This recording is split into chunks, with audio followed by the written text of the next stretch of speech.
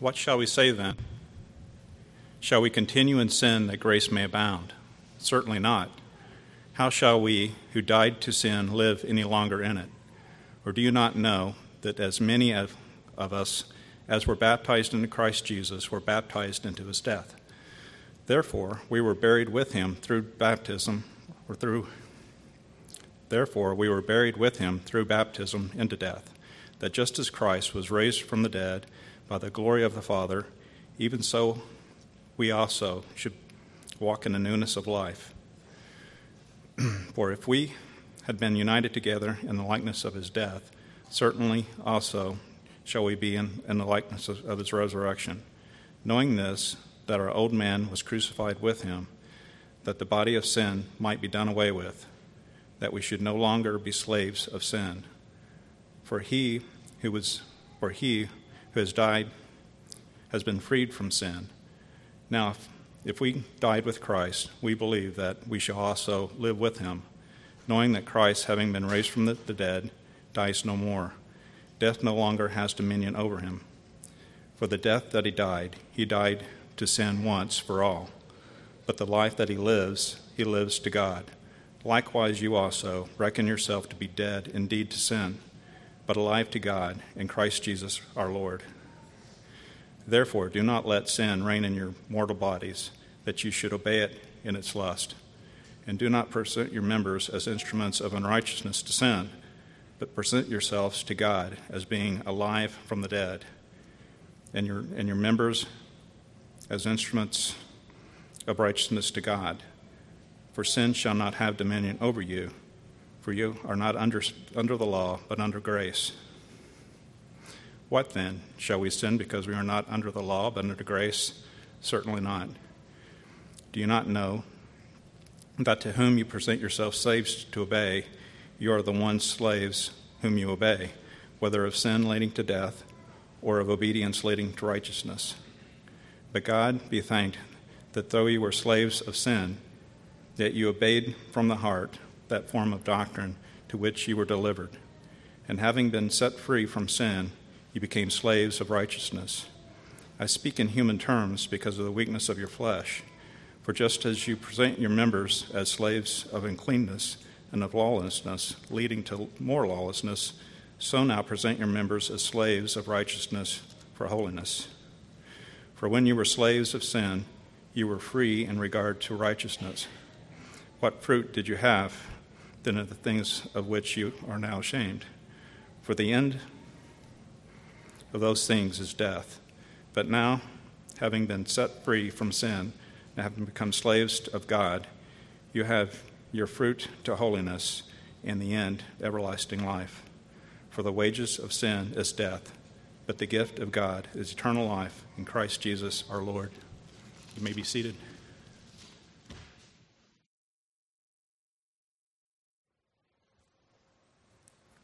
Good morning. I'd like to begin our time by looking at Matthew's Gospel. If you would, turn to Matthew chapter 28. We'll begin at the first verse. Matthew 28. Now after the Sabbath, as the first day of the week began to dawn, Mary Magdalene and the other Mary came to see the tomb. Remember what's just happened, right? He's died on the cross. And now this is the third day. I'm giving it away, aren't I? And behold, there was a great earthquake, for an angel of the Lord descended from heaven and came and rolled back the stone from the door and sat on it. His countenance was like lightning, and his clothing as white as snow. And the guards shook for fear of him and became like dead men. But the angel answered and said to the woman, "Do not be afraid, for I know that you seek Jesus who was crucified. He is not here, for he is risen, as he said. Come see the place where the Lord lay, and go quickly and tell his disciples that he is risen from the dead. And indeed, he is going before you into Galilee. There you will see him. Behold, I have told you." So they went out quickly from the tomb with fear and great joy and ran to bring his disciples word.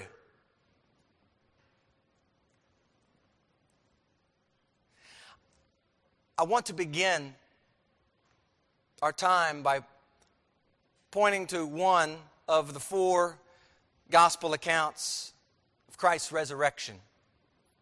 On 3 different occasions, as we saw last week, Jesus spoke to his disciples that he must suffer many things, that he must die, and that 3 days later, he would rise again. The fulfillment of what Christ said is evidenced right here in Matthew 28. He is alive. He's raised to life. And as wonderful as that is, I believe the Lord would not have you simply take note that Jesus died and was resurrected. This is not something to just take note of. You see, I'm concerned that the church is shackled a bit in its thinking about these days on the calendar called Easter and Christmas.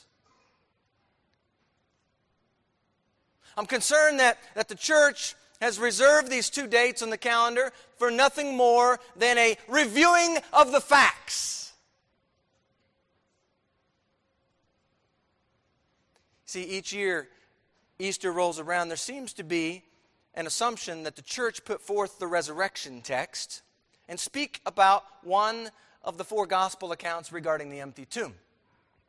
And while teaching on the empty tomb is necessary and significant, I'm concerned that the church has mindlessly received the resurrection account as the accepted text to study at this time of the year. You see, the concern I have has absolutely nothing to do with the biblical text and whether or not it's good to teach a certain text each year.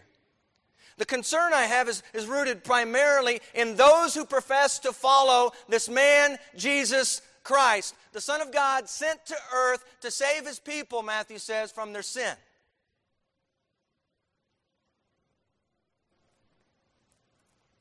Tell me, when you heard Matthew 28 read, were you listening? If I were to back up one chapter and read about Christ's death, would you listen? You see, these foundational truths of Christ's birth, his death, and resurrection are not in the biblical text for tradition's sake.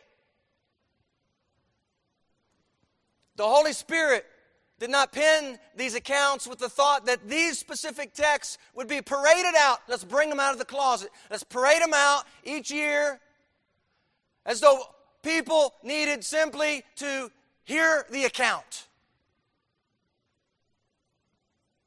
I don't believe the Spirit recorded these truths so that the follower of Jesus could simply check a box saying, "Oh, the accounts have been read. We're good now."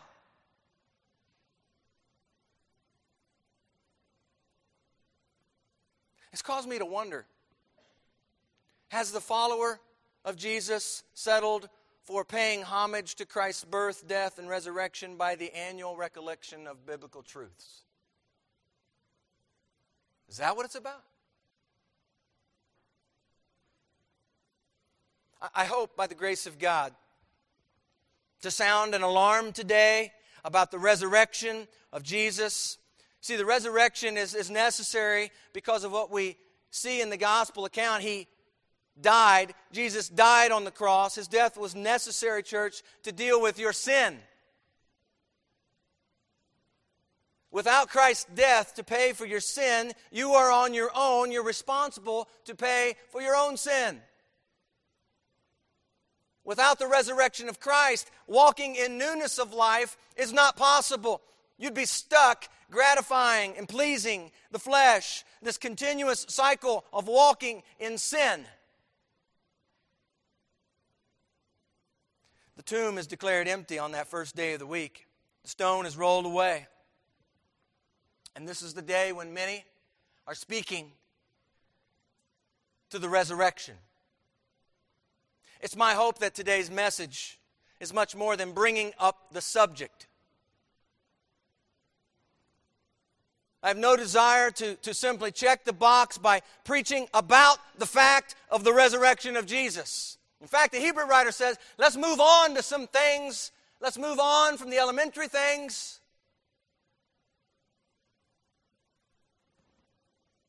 I believe there are some things about the resurrection of Jesus that we need to sit up and pay attention to as a follower of Jesus. Today, church, I desire for you to see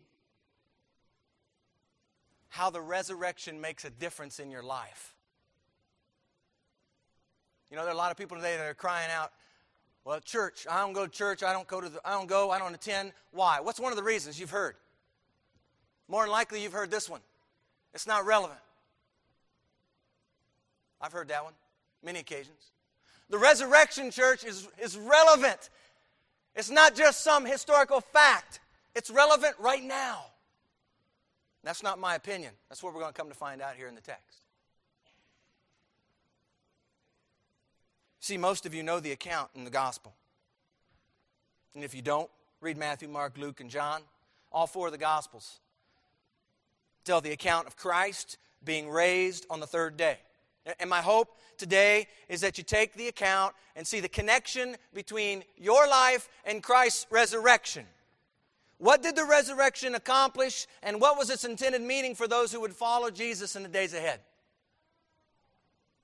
You see, last week we spoke of right answers. Remember Peter gave the right answer? He said, "You are the Christ." But then we also followed it up by seeing how Jesus responded to that. You see, because Jesus knew in part that while the answer was right, a full understanding of that answer Peter didn't yet quite have. He didn't have that yet. And so, taking our right answers, translating that into right living, is what we talked about last week, right? Right living cannot happen apart from the cross of Christ. That's what we talked about last week. But I want to add one other thing to it as we speak of Romans 6 today. Right living cannot happen unless we have a right union. Romans 6 talks a lot about that union. It's only through a right union. In fact, it's helpful to look at Romans and give a little bit of a summary of Romans 5. Because to comprehend the thoughts of Paul in Romans 6, it's important to understand this 5th chapter. They go hand in hand, I believe. In verses 12 through 21 of chapter 5, Paul speaks of two representatives, both chosen by God to represent all men. These are the two representatives, Adam and Christ. Adam and Christ. Now, the one in Adam represents truly all men. The other one in Christ represents all men who have believed and received Christ and trusted Him as Lord and Savior. Okay? So, please don't misunderstand. I'm not espousing any universalism. All right? Where Christ is head over all, over everybody. It'd be my prayer that all would come to know. It'd be my prayer that all would come to trust Him as Lord and Savior. Okay? Some are inclined, as we look at Romans 5, to balk at having a representative in Adam.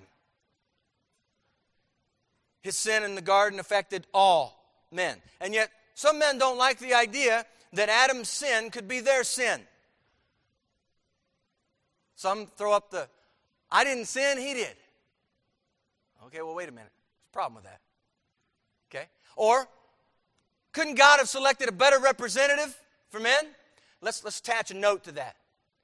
Note this. Before that sin, Adam, was he not perfect?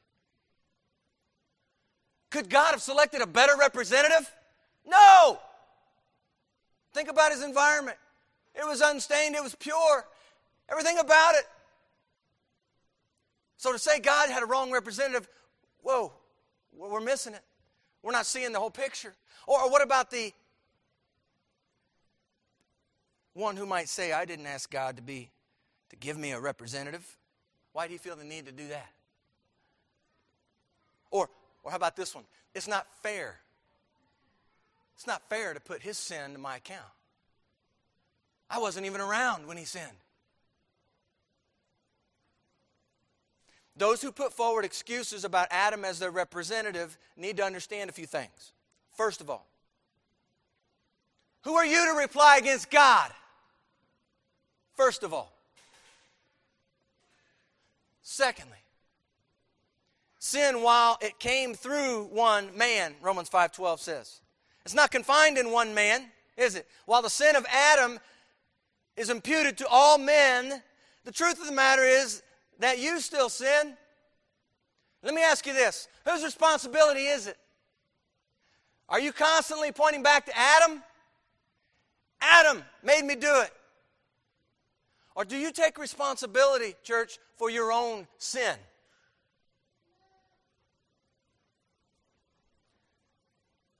For those that believe this is not fair, if you believe it's not fair for God to impute Adam's sin to your account, if you believe it's not fair that God would assign to you a representative named Adam, then you need to understand where that logic takes you.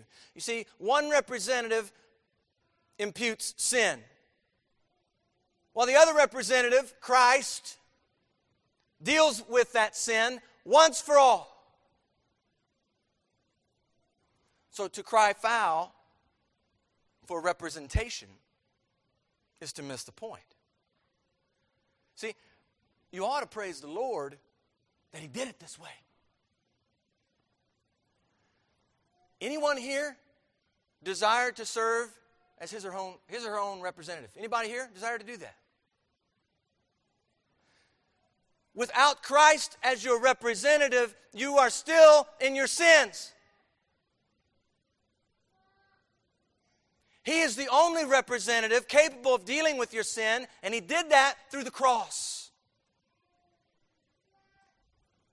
Now, Romans 5 ends this way. Moreover, the law entered that the offense might abound, but where sin abounded, grace abounded much more. Praise the Lord.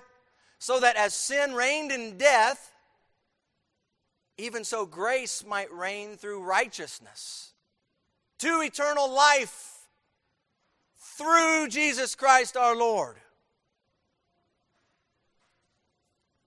Now notice where Paul goes here in chapter 6. This Q&A format, remember, that we went through in the book of Romans? He comes to a couple other questions. What shall we say then? Shall we continue in sin that grace may abound? See, Paul seems to acknowledge quite often in the book of Romans where his listeners may be going in their thoughts. And so he's quick to address, as he's carried along by the Holy Spirit in writing, he's quick to address any misunderstandings. You see, because there are some who perhaps held on to this idea that they were starting to connect some things at the end of chapter 5. Is it true that the more I sin, the greater amount of grace will be provided? Let's see. That means that I can sin however I like, and God's grace is going to cover it. Wow! That's great! What's Paul say to that? Certainly not. Absolutely not.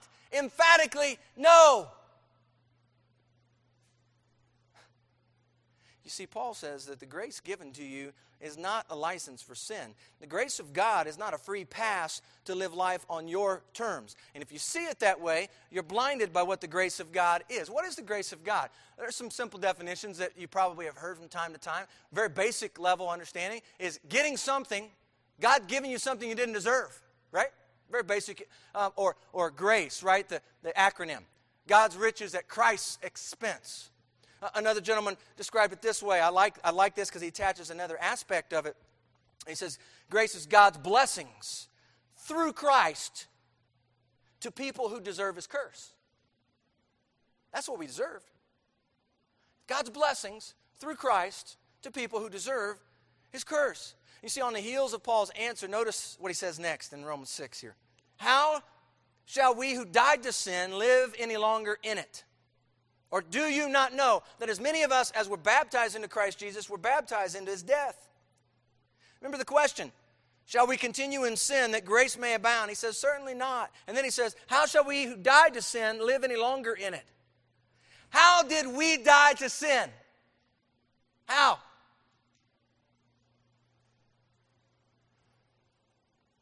We need to read that question in light of what we've already read in Romans 5. You see, to read Romans 6 without an understanding at all of Romans 5, we're missing it.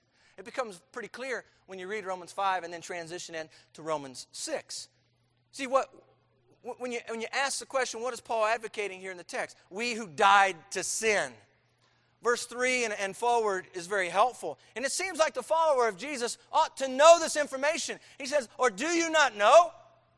Do you not know? Like, this is something as a believer, as a follower of Jesus, you're to know. Do you not know?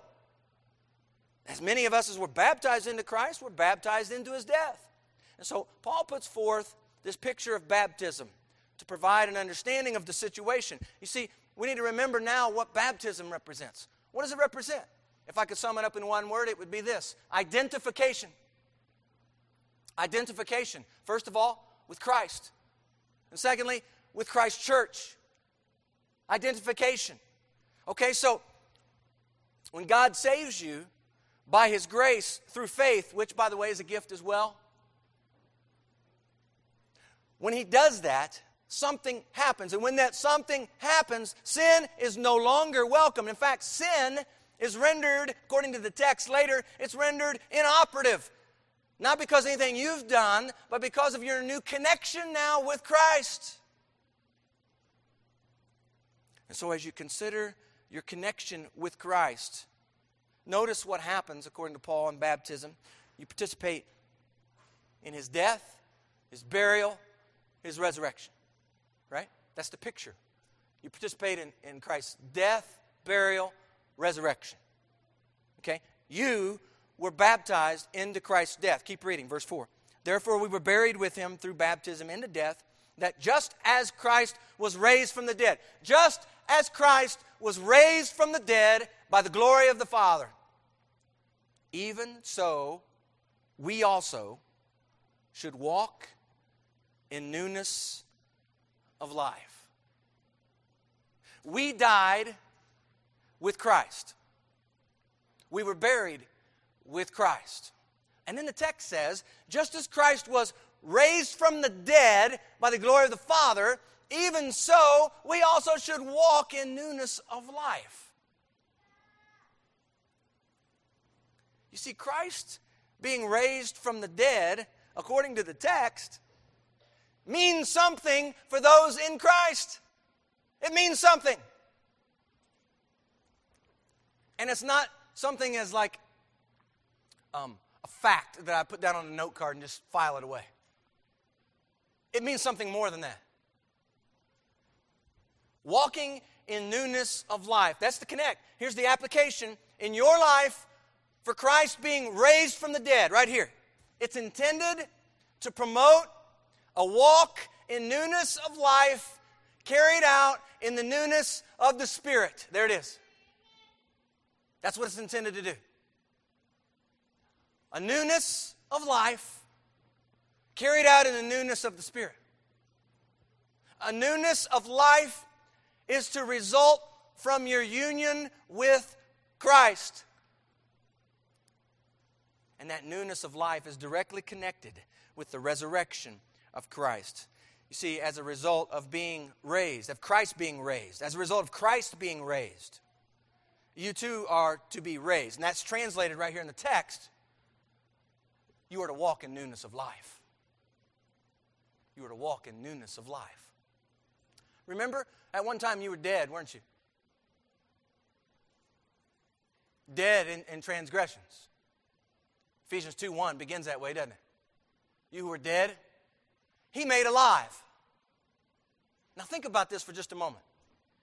Again, thinking about your union, your connection with Christ. Think about being dead, literally, being dead. And someone raising you up to life. We have some accounts of that in the Scripture, don't we? Where the Lord raised Lazarus to life. Think about you being dead, and this one raises you now to life. Aren't you going to be grateful for the one who raised you back to life?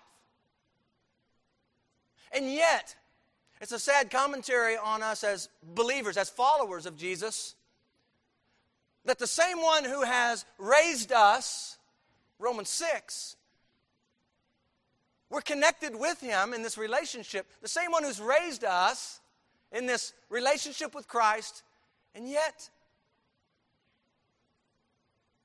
our living shows no gratitude for what He's done in making us alive.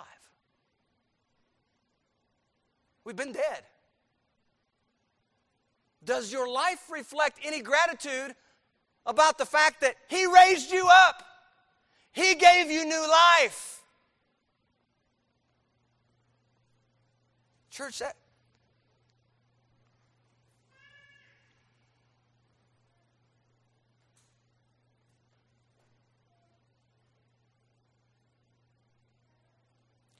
that's good news.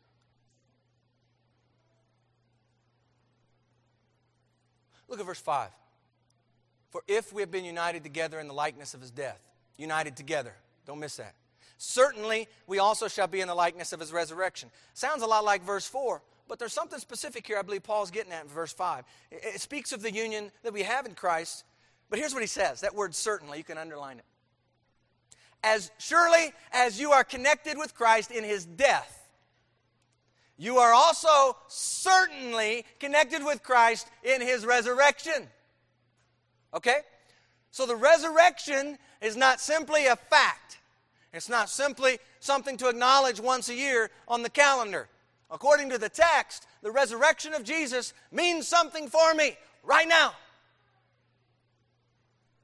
It calls me to walk in newness of life and reminds me that this kind of living is grounded in my union with Christ. You see, being connected to Christ is not simply a title, a position. I'm a follower. I'm a Christian, right? It's intended to manifest itself in right living. Newness of life carried out through the newness of the Spirit. Look at verse 6. Knowing this, that our old man was crucified with Him, that the body of sin might be done away with. There it is, that phrase, done away with, rendered inoperative. That we should no longer be slaves of sin. This gets really good. It's all good, but it just kind of builds. I just love this. This is a wonderful text. You see, before the grace of God saves you, right? Ephesians 2, saved by grace through faith, right? Before that, you walk according to your former master. Who's your former master? Sin. Sin. So, the old man was crucified with Christ. The man we used to be in Adam is crucified with Christ. Why? That the body of sin might be done away with, might be rendered inoperative. Why? That we should no longer be slaves of sin. You see, Christ died at the cross, and you, being in Christ, died with Him. The sin that once held you captive no longer does as a result, not of your works, but as a result of the cross of Christ and your new union with Him. You see, you are no longer a slave to sin. That's your former master. Romans 6:7 says, for he who has died has been freed from sin. See, if you have died with Christ, you have been freed. You've been cleared from sin. If you've died with Christ, you have been justified. I like the definition one writes about justification. What is justification? God's declaration that we are righteous before Him. That we are righteous before Him. That we are justified. You see, you're cleared in the sense that you're now treated as if you've never sinned. That's hard to understand, isn't it? That's hard to imagine because we see our lives, and especially many of us, we look back and we see our past. And our past isn't something that we just like to talk about.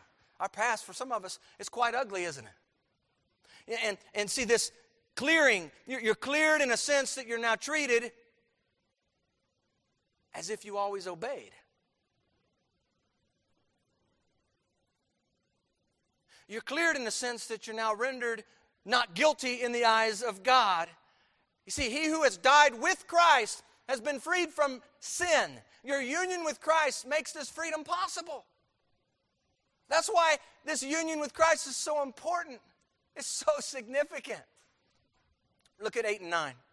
If we died with Christ. Now, if we died with Christ, we believe that we shall also live with Him, knowing that Christ, having been raised from the dead, dies no more. Death no longer has dominion over Him.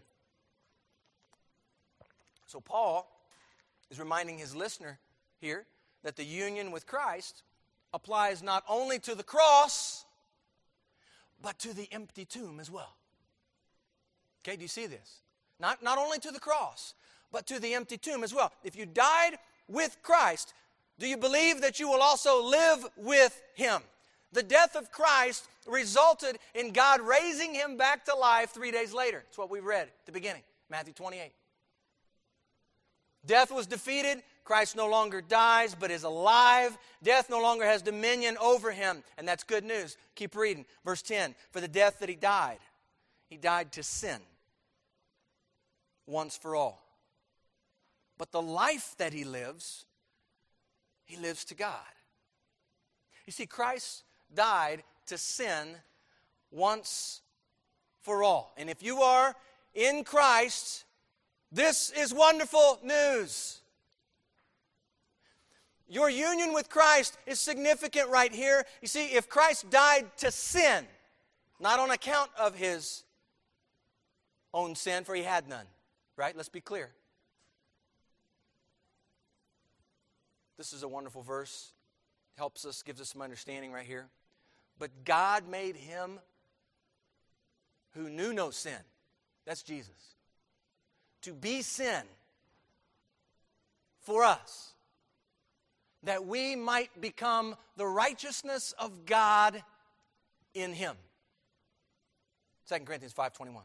You see, the only way you become the righteousness of God is in Him, through your union with Christ. I read earlier to the men about Paul's desire, not for a righteousness of his own that come through the law, but for the righteousness that comes from God by faith through Christ. There's a difference. And this is exactly what Paul's getting at here. He's talking about this, and I believe that 2 Corinthians 5:21 helps us understand this. You see, remember that He died to sin once for all. In your union with Christ, you participate in His death, making it possible for you to die to sin. That's what Romans 6:2. How shall we who died to sin live any longer in it? That doesn't make any sense that you would live in it. You've died to it, being united with Christ. But there's more. You see, the life that Christ lives. Talk about the death. Let's talk about the life. The life that Christ lives, He lives to God. His death on the cross makes it possible for you to die to sin. But His resurrection makes it possible for you to live to God. The resurrection speaks of life where there once was none. You see, in some sense, that was true, each one of you. You were alive and that you're breathing, but you were dead.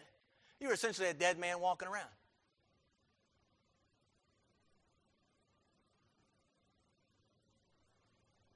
since you did not have the Spirit of Christ in you, since you had no union with Christ.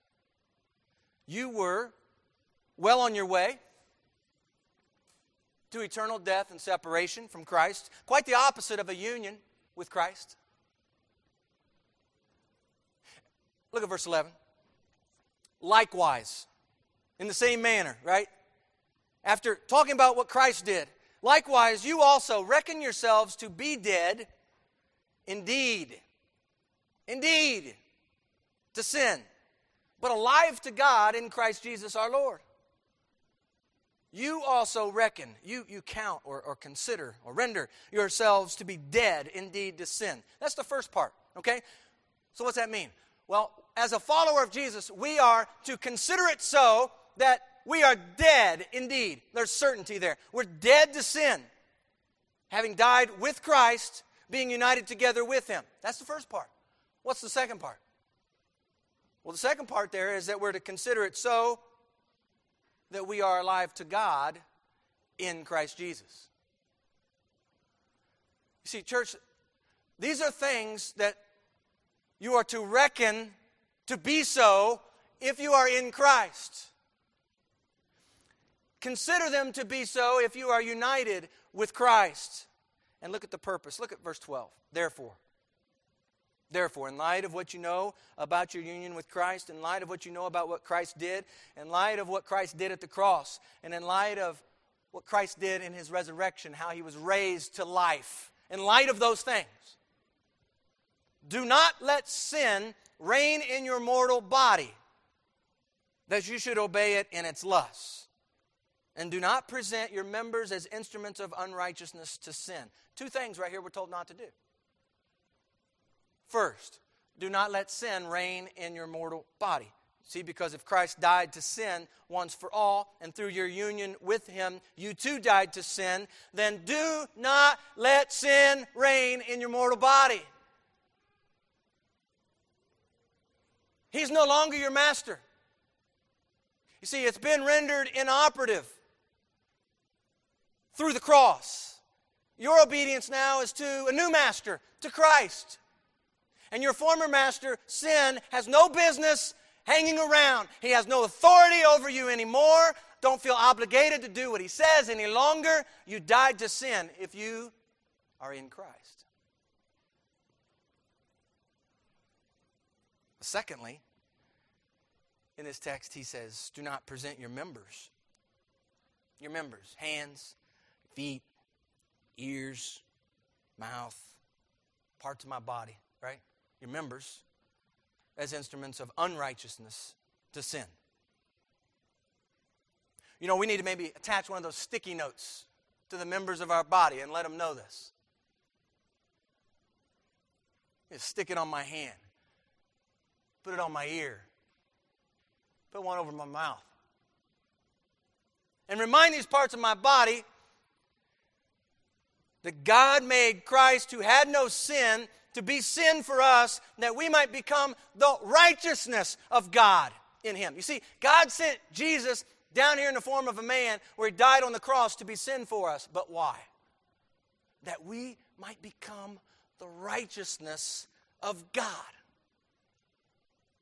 Therefore, think about it. If God planned it out in such a way to send His Son to deliver you from your sin through the cross, and that in dealing decisively with that sin, He did so that you might become the righteousness of God in Him, speaks to the union, why then would you have any desire to use the members of your body as instruments of unrighteousness? Why? Why would you desire to do that? God did what He did that you might become the righteousness of God in Christ. Do not spurn the grace that He's afforded to you. Do not see that your union with Christ. Don't see that as,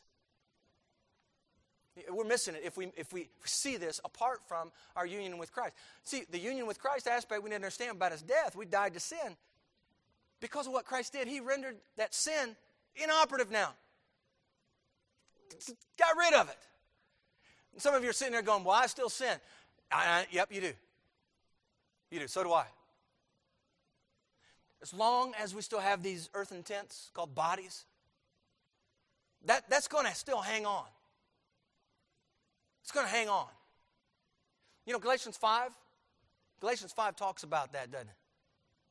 About these two things at war within us. You see, there's an old man who likes to get back up on that throne. Likes to have his way. And sadly, we allow that old man the opportunity to do that. But you see, the reality of the situation is that when we look at the resurrection of Christ, this is wonderful. Because the application of this resurrection of Christ is that we are to walk in newness of life. Newness of life. The old is gone. The new has come, right? Paul says. You are a new creation. In the Galatians, he says circumcision doesn't matter a whole lot. What matters is a new creation. A new creation. And so as we're thinking about this text, and we're looking at this text, and we're asking ourselves these questions about what Paul's getting at and arriving at here in 12 and 13, presenting ourselves, members as instruments of unrighteousness, that is unheard of in light of what Christ has done. You see, this body, for however much longer the Lord gives us this body here on earth, is to be set apart for Christ now to serve Him. Right now. This is not some wonderful fact just to put away in our file cabinet. This is applicable right now. And so, after sharing what not to do, Paul concludes verse 13 with two parallel statements of what to do.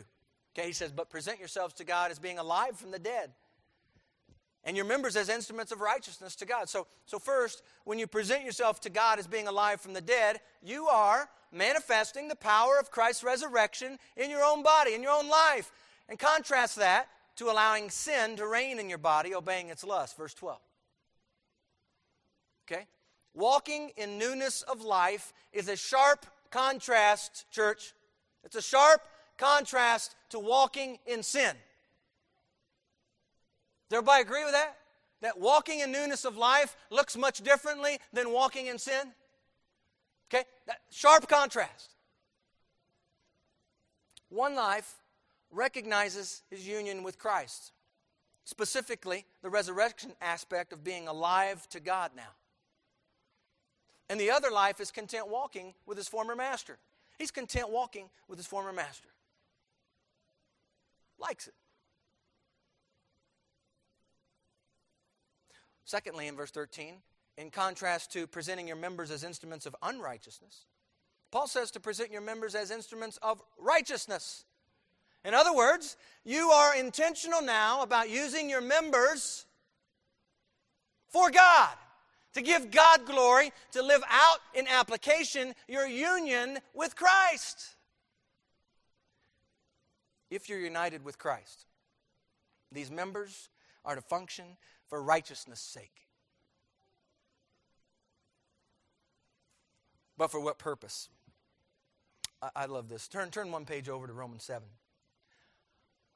Romans 5, 6, 7, and 8. Wow. You just swim in those 4 chapters.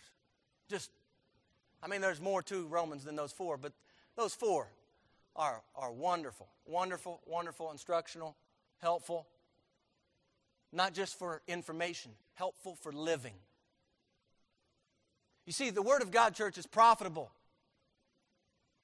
Not just so we can accumulate knowledge. The Word of God is profitable to help us live it.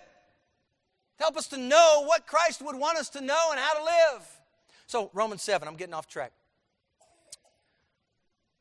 Or do you not know, brethren, for I speak to those who know the law, that the law has dominion over man as long as he lives? Do you not know that? For the woman, and he gives an illustration, okay?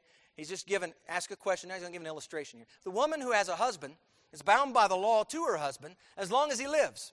But if the husband dies, she's released from the law of her husband. So then, if while her husband lives she marries another man, she'll be called an adulteress. But if her husband dies, she is free from that law, so that she is no adulteress, though she has married another man.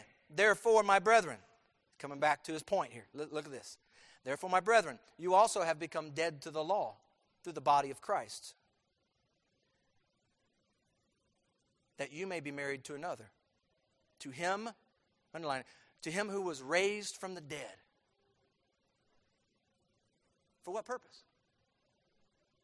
Are we married to another? That we should bear fruit to God. That we should bear fruit to God. You know, if these words here in Romans 7 were interchanged, the same could be true.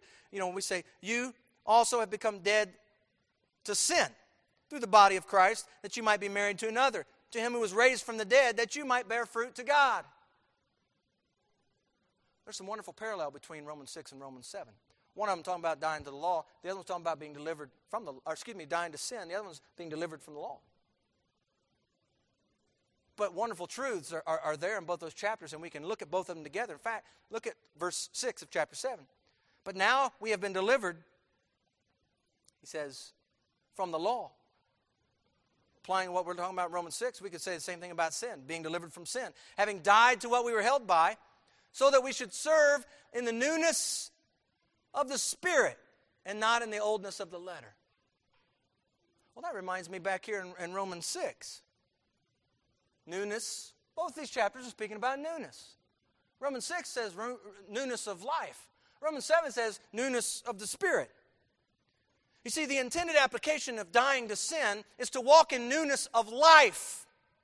The intended application of being delivered from the law is to walk in newness of the Spirit. You see, they reveal one and the same thing, to this walk in newness, and yet they each reveal a unique aspect of that newness. Dying to sin is to walk in newness of life.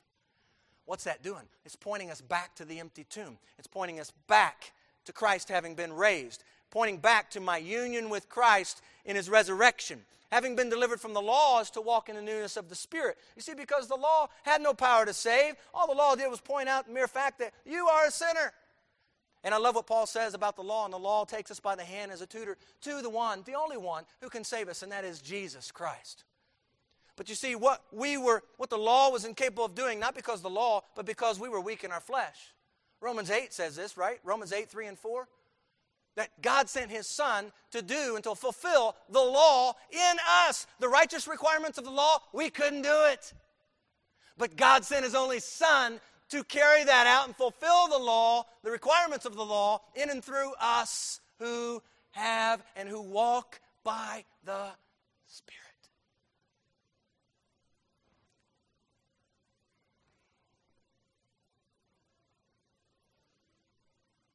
And when we get that, Romans 8:2 makes a little bit more sense. For the law of the Spirit of life, that's Romans 7, in Christ Jesus has made me free from the law of sin and death. That's Romans 6. And that's praise the Lord. Wonderful. That's wonderful news. You see, walk in the newness of life. Your union with Christ is extended, according to the text, even unto the resurrection.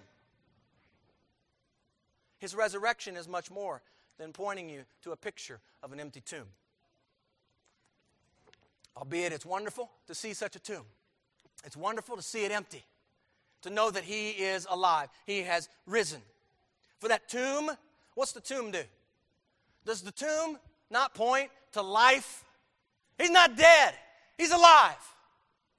That's what it points to. Life. Some of us walk around and we have no life. And what I mean by that is this. You walk around and someone can't tell you have any life in you. Because the life that you have, some of us need to have a wake-up call on this. That the life that is in us through Christ, through His resurrection, needs to show itself on some of your faces.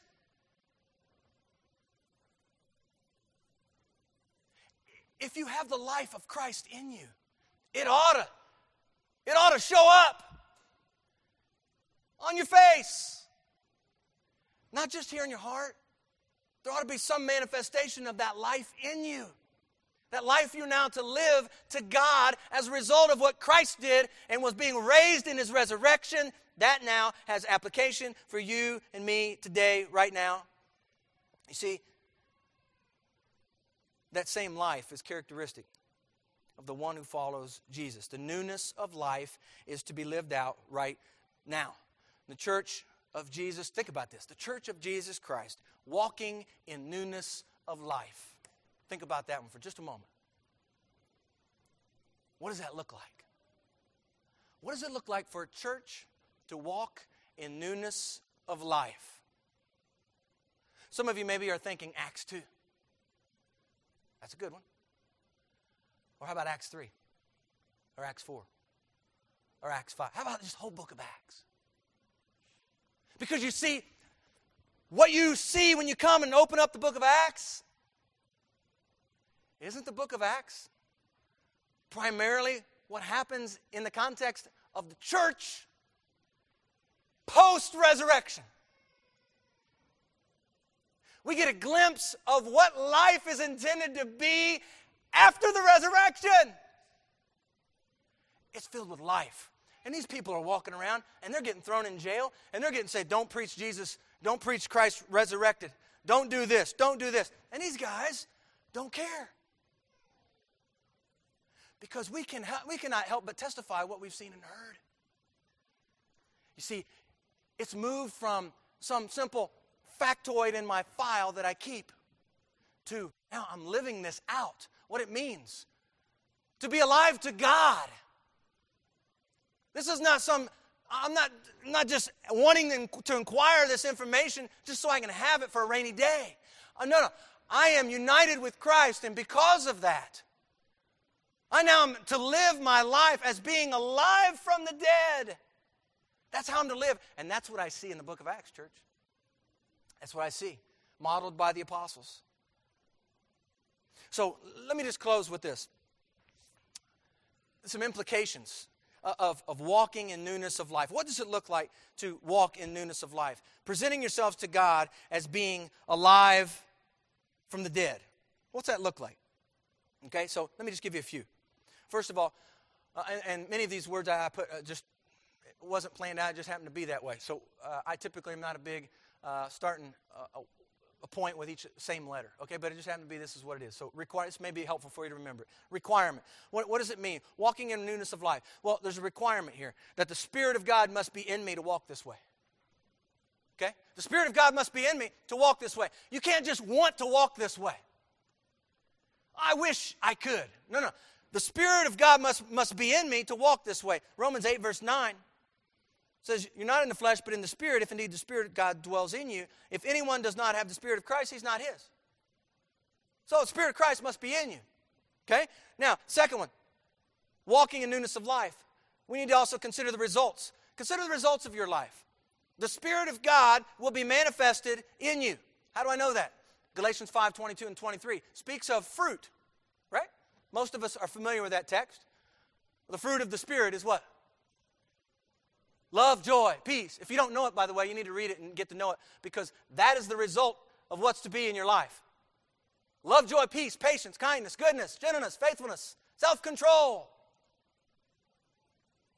Those ought to be the results of your life. Or what about this one? Walking in newness of life. We need to remember in our text today, Romans 6:13. Reckon yourselves to be dead to sin, but alive to God in Christ Jesus. We need to remember that. We need to remember that. Each day you wake up, you need to remember that. Count yourself dead to sin. Remember your union with Christ. 4, walking in newness of life. We need to understand our response. What is our response? Walking in newness of life. What's that mean? Well, what we read in Romans 6:13, that we are to present our members now as instruments of righteousness to God. We're to present our members as instruments of righteousness. Okay? That's the response. If we're going to walk in newness of life, we've been called to walk in this newness of life. Our response then is to make sure that parts of our body, all that we're about doing every day now, okay, this is why we need to remember to count ourselves dead to sin.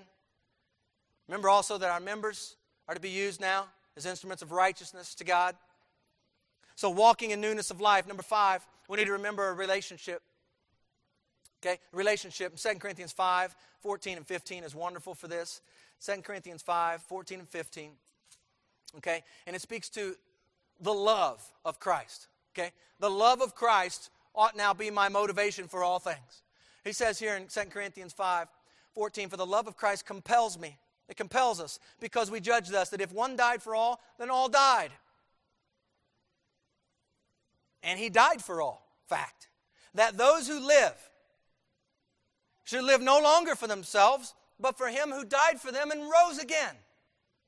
So our living to God, right? We need to remember the relationship that we have. The love of Christ ought to compel you in all of your relationships. Number 6, resolve. Walking in newness of life. You need to resolve to live, as Paul says in Philippians 3, as a citizen of heaven. I'm going to live as a citizen of heaven. I'm of a different country. Yes, I'm here for a while, and then I'll be gone. But while I'm here, I need to remember my citizenship, my most important citizenship. It's not that I am a citizen of these United States of America. Praise the Lord that I'm a citizen of the United States of America. But my most important citizenship is that country yet to come that we long for, that place that we desire to be. I hope we desire to be. I'm going to say that collectively. So if you're not, I'm going to still speak for you. We desire to be there. I do. From what I can tell in the Scripture, it's going to be a wonderful place. Resolve to live your life as a citizen of heaven. Number 7, resource. Resource. Walking in newness of life. We need to understand something, that as we walk out this newness of life, we have a resource, that we are to delight in God and His Word. See, walking in newness of life. Psalm 119, by the way, is a good psalm. It couples both of those together, the delight of God and the delight of His Word. Psalm 1 talks about delighting and meditating upon His Word day and night. You see, walking in newness of life, that's what happens. Okay? And then finally, number 8, representative. Representative. Walking in newness of life. Walking in newness of life means that you now are a representative, or maybe an ambassador would be another word we could put in there, right? The Lord of the Lord. You are a witness called to operate in the power of the Holy Spirit, Acts 1:8. It's interesting that when the Holy Spirit came down in Acts chapter 1, they were told to wait, weren't they? Wait for what? Wait for the power. You see, the power was to come first, and then He says, you be my witnesses. So, why do we try to be a witness apart from the power that He's given to us? As a representative, it's important that we understand to represent Him, to walk in newness of life. Let's couple it with what we saw in Romans 7. To walk in newness of life, we also need the newness of the Spirit. So, one writer says this representative union, this legal union with Christ, is key to understanding the gospel. In fact, more than that, it is what makes Christ's life and death, and I'll add resurrection, effective for us. If Christ did not legally represent us, all that He did would be of no avail to us. Think about that for just a moment. But there's also the implication of walking in newness of life today. This, what we would call this vital or living union. Okay? One and the same, but they get manifested differently. Okay? This living, vital union, this present tense, that same union with Christ is lived out through the power of the Spirit operating in you, pointing you toward the very things of Christ, enabling you to see, to hear, to speak, to walk in accordance to the truth of Jesus Christ. If I could just give you a closing picture. Turn to Acts. We're about done. Hang in there with me. Acts chapter 4.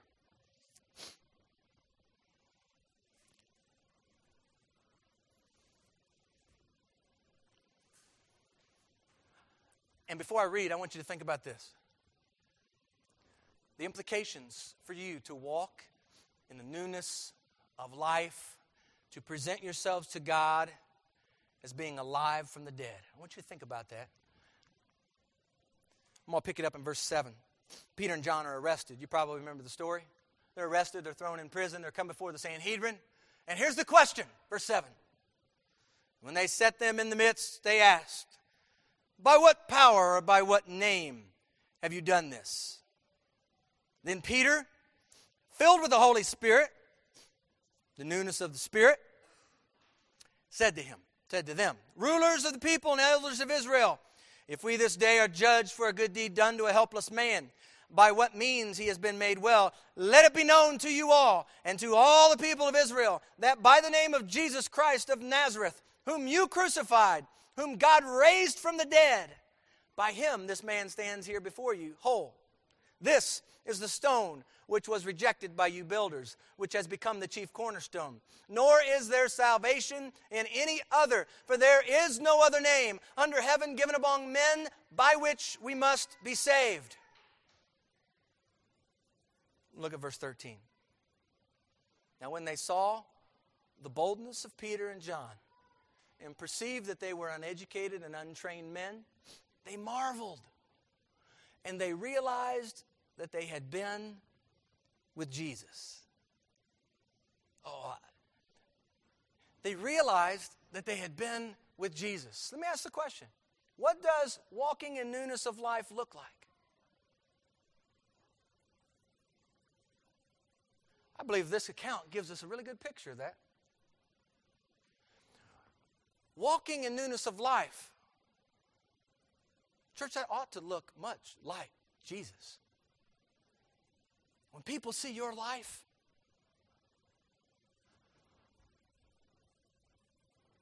they probably know of Jesus, have heard of Jesus, but they're seeing someone who's, this is from the Pharisees, the Sanhedrin. They recognized they'd been with Jesus.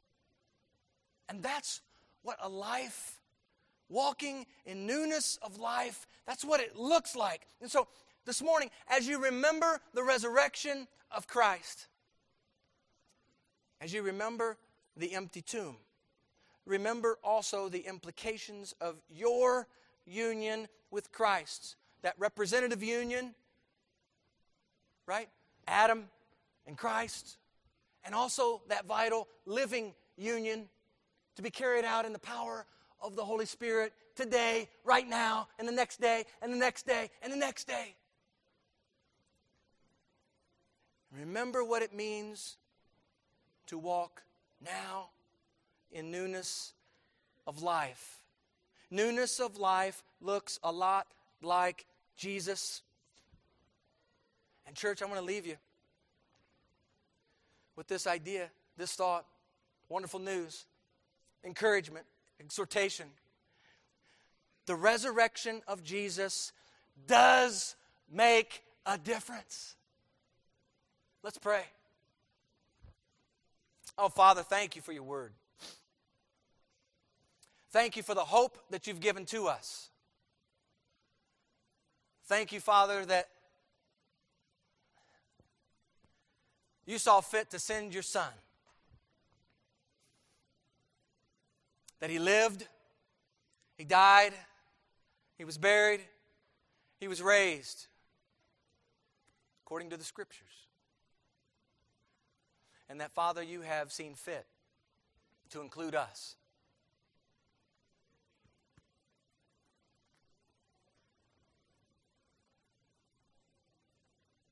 You made Jesus, who had no sin, to be sin for us, that we might become the righteousness of God in Christ. Father, I pray we would remember this morning not only the resurrection of Jesus, not only the fact, not only the historical time of some 2,000 years ago when Christ went to the cross and He died, and not only the fact 3 days later He was raised, but Father, I pray we would understand how our union with Christ impacts our living for today. That having right answers and being concerned with right living, well, Father, help us to understand that right living only comes out of having that right union with your Son, Jesus Christ. May we be true representatives and ambassadors of your word. And may in these vessels, in these bodies, in the time that you give to us, Lord, may these bodies be all about obeying and walking in righteousness and understanding what you've done to make our way of living possible. So we just say thank you this morning. And I pray each day, Lord, that this church would be grateful for the gift of Christ, grateful for the power of the Spirit, that we would walk in newness of life, carried out in the newness of the Spirit. Oh, Father, thank you for Jesus. It's in His name we pray. Amen.